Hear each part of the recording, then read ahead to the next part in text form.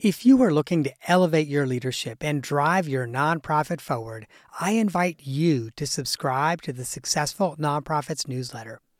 Every week, I curate exclusive, share-worthy content that sparks inspiration, innovation, and conversation. From the latest trends to timeless advice, the weekly email newsletter is your all-access pass to a treasure trove of resources. But receiving the newsletter is not just about staying informed. It's also about getting our best content first. Subscribers get first access to our newest downloadable templates designed to propel your leadership and amplify your impact. And that's not all, my friend. We are constantly working on new ways to support you and your mission. So as a subscriber, you'll get updates on our latest projects, opportunities to participate in surveys, and to say in the topics that we tackle next. You will essentially get me as a consultant, coach, and confidant in your inbox, ready to help you navigate the challenges of nonprofit leadership. So if you're an executive director, board chair, or a nonprofit leader who believes in making a difference, join me as a newsletter subscriber. Visit successfulnonprofits.com/newsletter to sign up today. And now, friend, let me take you to the episode you've downloaded. Welcome to the Successful Nonprofits Podcast. I'm your host, Dolph Goldenberg, and friends, today's episode, we're going to be talking about how to equip your team to problem solve without you with Luis Velasquez and Kristin Gleitsman. One of the reasons I really wanted to bring them on is I read their article in the Harvard Business Review. Really, that was the title of it, How to Equip Your Team to Problem Solve Without You. And it really did help me see that it's time for many of us to shift our perspectives and embrace a powerful approach that goes beyond just solving problems for our teams, like us solving it for them. And so in this conversation, we're going to be exploring how we can empower our team members to really unleash their own problem-solving potential, even, this is the best part, even when we are not present, even when we're not in the building. Luis, who holds a PhD in botany and also an MBA, by the way, has over a dozen years of coaching experience. He is a sought-after speaker and author, and you may have read him in the Harvard Business Review or Fast Company. He is the founder and managing partner of Velasquez Coaching and a leadership facilitator at Stanford Business School. He, by the way, also has served as a coach for Kristin Gleitsman, who co-wrote the HBR article with him, How to Equip Your Team to Problem Solve Without You. She is the Vice President of Discovery Research at Veracyte, a pioneering global diagnostics company. Kristin, Luis, welcome to the podcast. Thank you for the introduction. That's humbling. Well, thank you. I will say I've been looking forward to this conversation for many, many reasons. But it's interesting, as I was doing the intro, I realized I think I want to start this a little bit differently. So how did the two of you go from a coaching relationship, really, where Kristin, Luis was your coach and you were his client? How did you all go from that to really ending up co-authoring an article in HBR where you ended up talking about one of your mentees? Yeah, so Luis and I have worked together now for a good number of years. The first year and a half, he was my leadership coach during a fairly difficult transition I was going through at work. And then I successfully navigated, and I give a lot of credit to his coaching and helping me make that transition. At that point, I was promoted and given a larger organization. And, I also felt like I was coming into my own as a leader.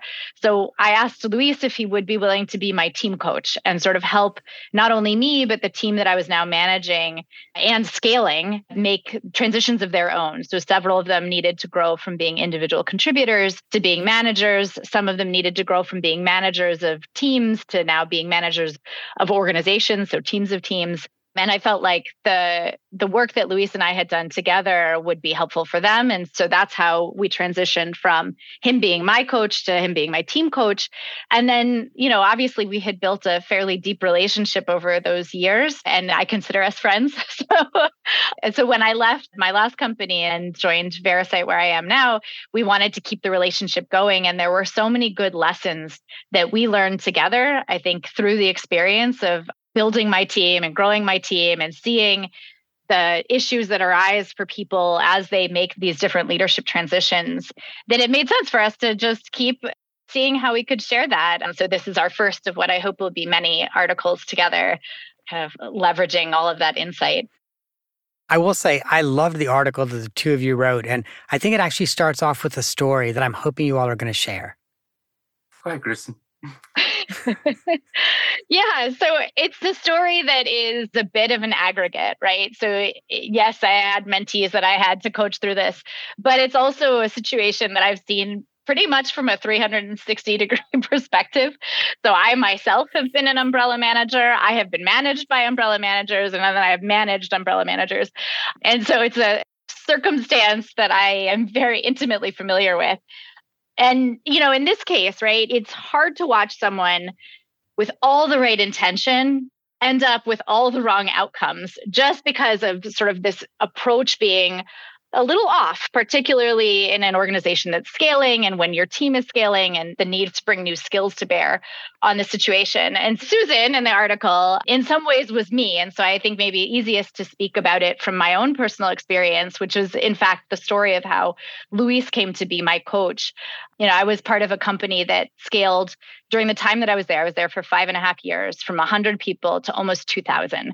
And in the middle of that, I was being thrown things left and right. And it was a bit of a brutal working environment. And especially when you're trying to move fast and scale, I felt as a manager, one of the things that was a sacred duty was to take care of my team. I still feel that way. It's just what it looks a little different now. At the time, what it looked like for me was to try to protect my team from the organizational turmoil and, all of the stress of all these projects coming at us. And so as a result, sort of much like the Susan in the article and much like I've seen other people go through, I was really trying to run out in front of all of these obstacles and tackle them. And what that led to was me being quite stressed out and not particularly effective. And then, having been on the other side of this equation a few times, it's also very disempowering for your team. So unless you provide them space to lean in and start to come into their own, oftentimes they'll sit back and they'll watch and they'll go, okay, well, Kristin has this, or well, whoever has this, I'll wait. So I don't know, Luis, if you have more color you want to add to that, since I've come clean as being partly Susan here. I think that what I would like to add to this is the article, and let's define what an umbrella manager is. And I think that it comes from the good intentions of the manager to really protect their direct reports, making sure that they are not overworked, making sure that they are not confronted by other individuals that might want to push them in that direction that they might not want to go. So this really comes from really good intentions of trying to protect those individuals.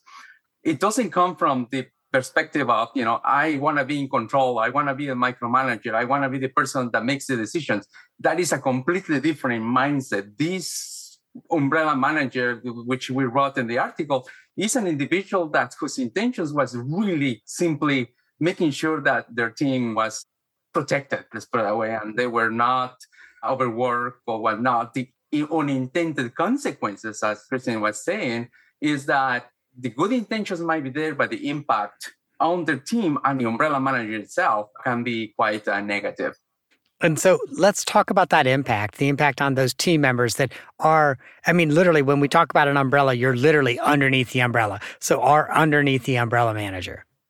I think that the impact to the team is that at the beginning, even though they appreciate the intention, over time, they start seeing that they are not getting the visibility that they want to have.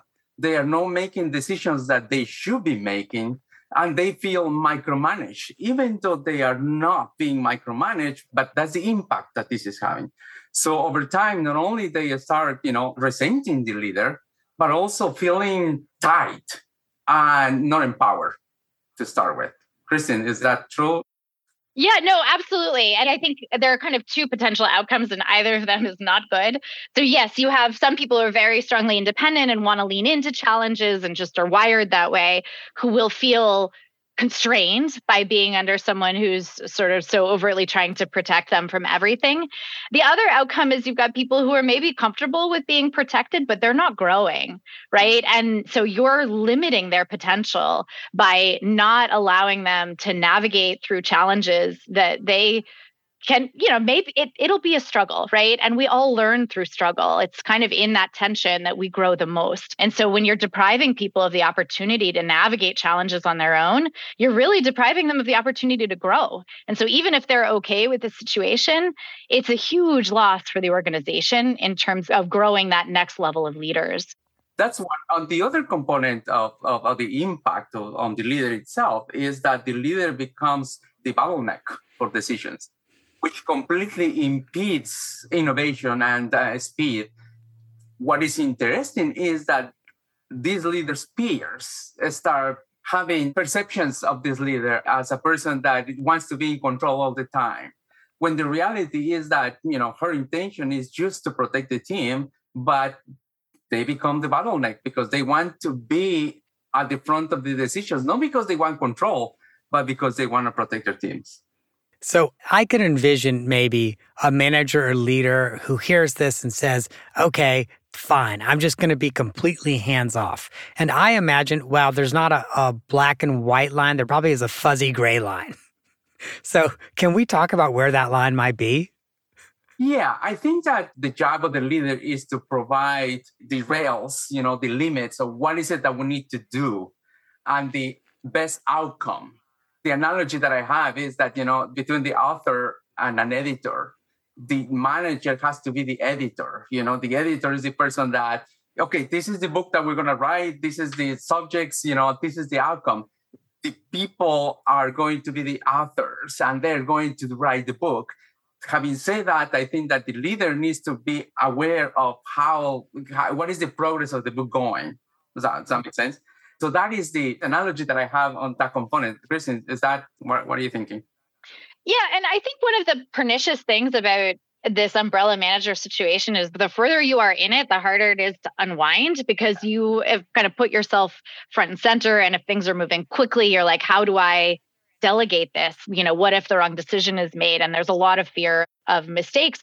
But the other thing that happens then is when the leader's bandwidth is limited because they're going to back-to-back meetings all day long, they don't have the time to have that coaching conversation, really step back and observe what's the behavior of my direct report, what's their decision-making framework, how are they handling conflicts when they come up, and how do I have that conversation with them about where their approach is maybe not as beneficial as it could be, or, turning yourself into the trusted thought partner when that person comes to you and says, I'm really struggling with this relationship, or, wow, I feel really bullied by this colleague of mine. And, instead of going, okay, I'm going to go talk to that person, that I'm going to get in front of this. You say, okay, tell me more about that. How are you handling it? How are you thinking about that? And then as you kind of let go of your Legos, as they say, you have more time to do that sort of coaching conversation, really bring them up to where they need to be to operate even more independently. But I think, as Luis said, it's a lot of this is around providing the context and the guardrails and sort of being the editor, I guess. So I really appreciate, Kristin, that concept of the longer you've been doing this, the further in you are, the harder it is to unwind. The team is kind of morphed around what our behavior as a leader is, and everybody's so used to it. And so when you start to behave differently, they're like, what? Wait a minute, this isn't how we operate. Yeah, absolutely. And it's scary too when you're doing it for the first time, particularly if it's happening because you've had to kind of grow yourself in your career. Because usually, people who are promoted from IC to manager, they've been very, very good at executing. They make very few mistakes. They show good decision-making skills. And that does not mean that they have any idea how to pass that on to somebody else. And so there is a fear of if I put my team member in, are they going to make the same decisions as me? The answer to that is no. And that's okay. Because again, going back to this guardrails discussion, you have to give them sort of the parameters that they're operating in. And then you have to be okay that they're going to do things differently than you would have. And you have to be okay with some mistakes happening and really strengthen the muscle around how do we come together to recover, not how do we prevent mistakes from happening? Because nobody grows in an environment where mistakes can't happen. Yeah, two things. I just want to reflect really quickly for some of my friends who are listening who might not know what IC is. So I think Kristin was saying individual contributor to manager. So a lot of people go from individual contributor to manager. And so I will also say I've lately been grooving on a book by Dan Martell. There's a line that he says that I've actually been using a lot, which is, 80% done by somebody else is 100% awesome. And that's so true, because I do think you're right. So often managers are like, they're not going to do it as well as me, or I could do it faster. And at some level, you reach a point where you're like, it doesn't matter whether or not I could do faster. Done by somebody else is better than done by me. And I think that there is a mindset that I try to get to people to understand that we are doers and now we need to become enablers. And that is a completely mindset with a completely different set of skills, including delegation and including the ability to let go of control. So once you assume I am an enabler, and I think that the key here is being intentional about doing that, because when we move from IC or individual contributors to managers, especially in an organization like Kristin's that grows so fast, there is not enough room, there is not enough time to make that mental shift. But if we are not aware that there is such a mental shift, then we don't know what we need to do. So I think that the key here is being intentional about making the mental shift, understanding that you have to make the mental shift. Because if you make the mental shift, then you go with the intention of enabling, letting go of the control and the doing part. Luis, you just made a light bulb go off over my head. To my friends who are listening, if you're multitasking right now, please come back. Because oh my gosh, that was something I've not thought about. I am 30 plus years into my career and I've not thought about that. You're so right. I mean, someone goes from being an individual contributor where they've had full control over the product of their work. And so they're used to being able to think, yes, I have full control. I'm used to everything being 100% perfect, done exactly the way I want it done. And now you go to becoming a manager and you no longer have that full control, and learning to accept that. Wow. Thank you. Really light bulb moment for me. Luis is really good at those light bulb moments. I cannot tell you how many I have had over the course of I'll be like, oh, it's a really hairy problem. And he'll say one sentence and I'll be like, oh, yeah, exactly that. Well, I'll say that's always a sign of a good coach. Yeah. A good coach is someone who's like, in just one moment can give you something that really changes the whole trajectory of the way you work. Well, I appreciate that. Just to expand on that, I think that a lot of times we focus on what we need to do. We need to let go. We need to do this. We need to do that. We need to empower this. And I think that the key is focus on being. I'm going to be an enabler, because that creates the intention within yourself that you can start acting as such, as opposed to keeping a list of things that you need to do, because you're not making that shift of being by just keeping a list of the things that you need to do. So going back to the intentions, I am going to be an enabler. I'm going to enable my team. And that changes your mental state and do things accordingly. Let's put it that way. One of the things that you talked about in the HBR article, and let me say, just so everyone who's listening knows, they outlined, I think, about 8 different things that really we can be doing in order to really help equip our teams to figure out how to solve their own problems without us. But one of the ones that I really loved is how we can help our team embrace discomfort. Because I actually think so often that's what makes growth for our team members so hard. And also, frankly, what makes growth for us so hard is it's not comfortable. So how do we help our team members embrace that uncertainty and discomfort? Kristin, do you have any insights on that? I think there's a lot you can do when you're setting up the relationship or the culture of the team so that everyone understands that some amount of failure is expected, right? That perfection is not the goal here. And that gives people the peace of mind to actually lean into that discomfort or do things that they've never done before, knowing that, there's a soft cushion, right? Somebody will be there to support and help them. So that's one thing. And actually, I will say the environment that I was in when I was going through this leadership transition, that was something that they did exceptionally well, was this sort of growth mindset of, fail forward, right? We're going to move fast and we're going to make mistakes and then we're going to pick ourselves up and move forward. And so I will say I really learned that from that environment. And I think that helps with the discomfort. I think the other thing that managers need to do is, again, and particularly if your instinct is to try to help bail out your direct report, is to lean back when you have that instinct of like, I need to give them the solution, or they seem really uncomfortable, I need to make this better for them, is to go, no, this is good. We're going to sit together. I'm just going to hold space for them to be in this state of discomfort. And I'm going to continue asking them questions instead of giving them what I would do in this situation. And then slowly over time, I think people build their own trust in themselves that they can actually do this work. I don't know, Luis, if you have anything to add to that. We were talking earlier, my children I love them so much. And because I love them so much, I want to help them in everything they do. But it's not about them, it's about me. I want to make things happen faster. So for the kids to do something, how they have to, I can just get up, open the refrigerator and pour up a milk for them. And I think that is similar, the mindset of leaders. They want to make things happen. So sometimes people come with questions and their immediate action is to provide a solution.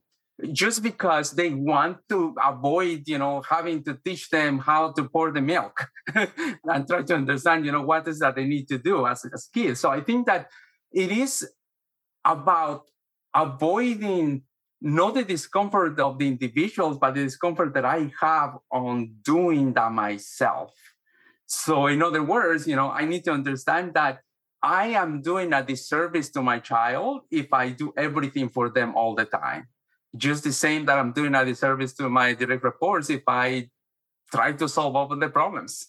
And it makes it more difficult on me because I am taking a burden that now it creates a dependency of them. Every time that they need something, they're going to come and ask me. I have to give them the answer because that was the expectation. So yeah, I don't know if that helps. I think it does. And I think in the workplace, there's also this sense of, wow, if my team could do everything without me, am I still needed? Which obviously is a false question to really ask. Well, in reality, you're just freed up to do even bigger, better stuff. But I also see where some people are really locked into this role of, well, I'm a manager. My job is to manage people. So if suddenly they don't need to be managed the same way, oh my gosh, what am I going to do? So it's so funny you should say that because I still to this day give myself projects to keep myself out of my team's hair. And those projects, depending on, I lead a very different team than I did at my previous employer where it was a really huge organization. And all of my side projects were around how can I make this organization and its interfaces with all the other parts of the organization move more smoothly. In my current role, it's a little bit different, but usually, it frees you up to ask that question. How can I be adding value? And there's always an answer to that question. There's always something you can be doing, and usually more when you're not in the thick of it trying to solve individual problems that, quite frankly, you've already solved that problem, right? You wouldn't be in the position you're in if that wasn't a problem or a problem like it you had not already solved before. I will share with you early on in my career as a chief executive, I really struggled with that, honestly. And one of my board chairs, who also is now a personal friend, but at one point was a board chair and a professional mentor, she was a West Point grad. I talk about her a lot. And Rhonda used to say to me, delegate and graduate, delegate and graduate. She was like, why are you still doing this? and it would be helpful. Yeah, and I think that the key here is that if you are having trouble letting go of the work that you need to do, you are not looking forward to your own growth and your own career. And I think that delegating is the best way to prepare yourself and your people for promotion. So when you delegate, you free your time to start tackling other things that are bigger that can demonstrate your potential rather than your competence on the work that you're doing right now. Absolutely. Absolutely.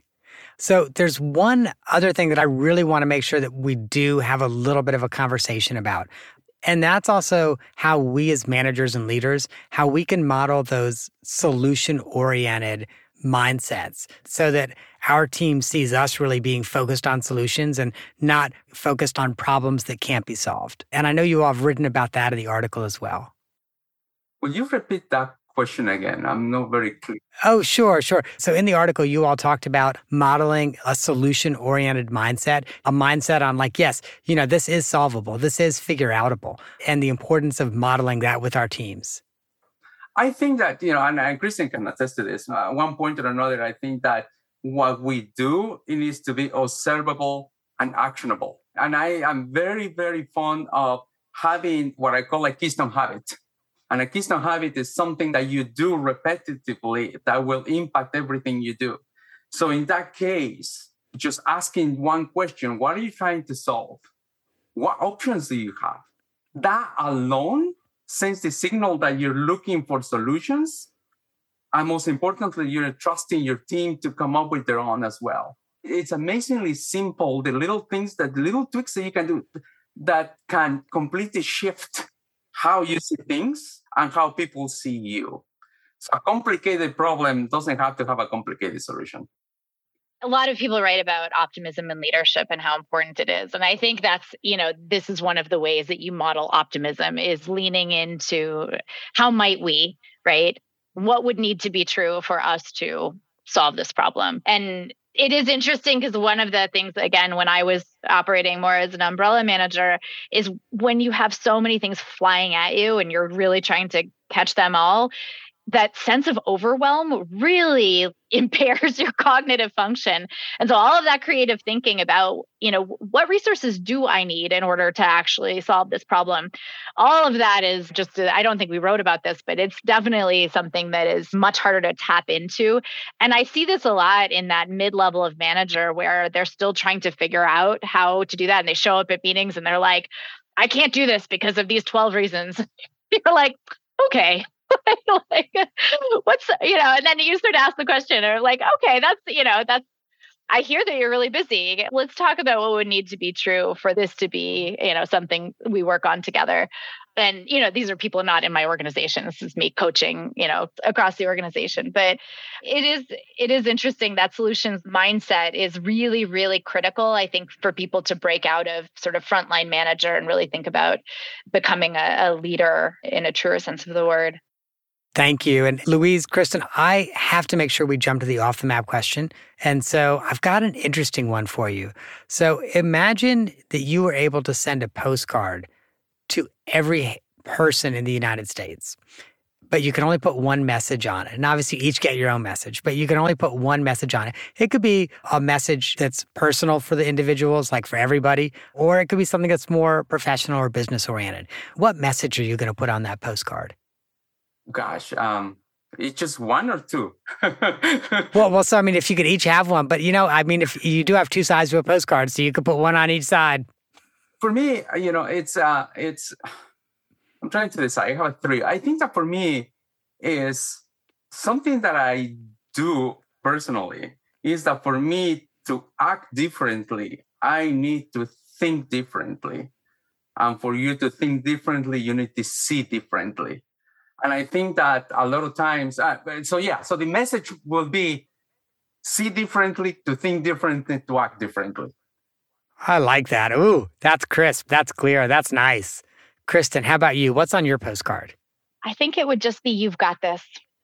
And I think that's deeply personal to me. I struggle a lot with confidence, which is,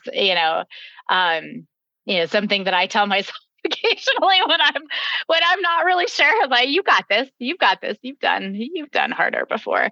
And I think there are a lot of people, right? I mean, I'm incredibly privileged from a whole lot of different perspectives to be in the position that I'm in, to have the resources that I do. And there are a lot of people that don't have anywhere near that kind of privilege. And so just to feel like you've got this, right? Life is hard, but you can rise to meet your circumstances. So I think that would be mine. Oh my gosh. I love that message of hope. Thank you. Thank you, Luis. Thank you, Kristin, so much for coming on the podcast. Before we say farewell, let's just make sure that our listeners know how to find you. And so Luis can be found at his coaching website, velascoaching.com. And at that website, you can find out more about his services, but he also has lots of resources on there that you definitely want to make sure you check out. And that's velascoaching.com. Additionally, this episode is supposed to air about August 15th. We are recording it in May because A, we're planners and we record far in advance, and B, I'm going on sabbatical this summer.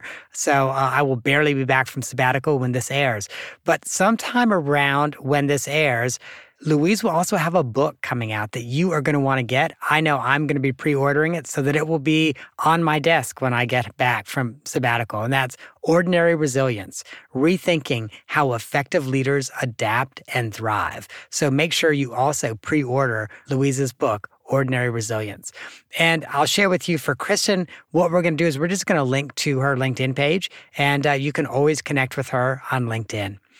Hey, Kristin, Luis, thank you so much for being on the show today. Thank you so much. Thank you. I appreciate it. All right, my friends, if you need a link to pre-order that book or order that book, or you are looking for Velasquez coaching, you can just go to successfulnonprofits.com. We are going to link both of those in the show notes. And let me share with you that if you found this episode helpful, I would suggest that you share it with someone else. It is so important that everybody seek coaching. Literally, I say this all of the time.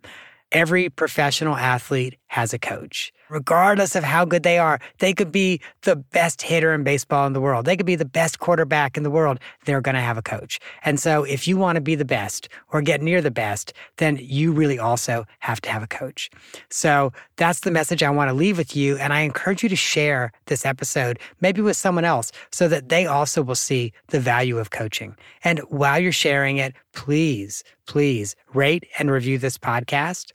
And if you found this episode helpful, there are two that I really think you should consider. One is episode 203 with Carrie Rosbeck, The Secret to Resiliency. And the second, we're going to go in the Wayback Machine. Oh gosh, almost 250 episodes ago, episode 65, Empathetic Management in the Nonprofit Sector with Carrie Rice. Because, when we stop being that umbrella manager, if we don't show some empathy and genuine care, guess what? They're not even going to see us as a nice person either, and it's going to be much harder to work with them. So make sure you check out episode 65. That, my friends, is our show for the week. I hope that you have gained some insight to help your nonprofit thrive. And this has never been my favorite part of the show, but the lawyers make me do it. ChatGPT has made it a little bit more fun, though, because now instead of just telling you the disclaimer, which I used to know by heart, I now just have ChatGPT give me a different form of the disclaimer. So if Walt Whitman were to give you the disclaimer, here's what he might say. Behold, fellow travelers, in this grand cosmos of philanthropy and goodwill, this voice that echoes in your ears belongs not to an accountant, nor to an attorney, but merely to a humble conduit of ideas, a gatherer and sharer of wisdom. Like the lonesome sparrow does not weave the lily's silk, neither I nor my consulting practice can spin you tales of tax, legal, or accounting advice. We are but stargazers in this grand sky of knowledge, pointing out constellations, but never daring to draw them ourselves. What unfurls in this podcast like a sail catching the wind is just for your enrichment, a beacon of information in the twilight. Yet just as the moon's reflection on the sea cannot guide a ship to safe harbor, this show should not be your sole compass for navigation, and especially not in the domains of tax, legal, or accounting. It stands as a lighthouse, a hint of land, but not as the terra firma of tax and accounting itself.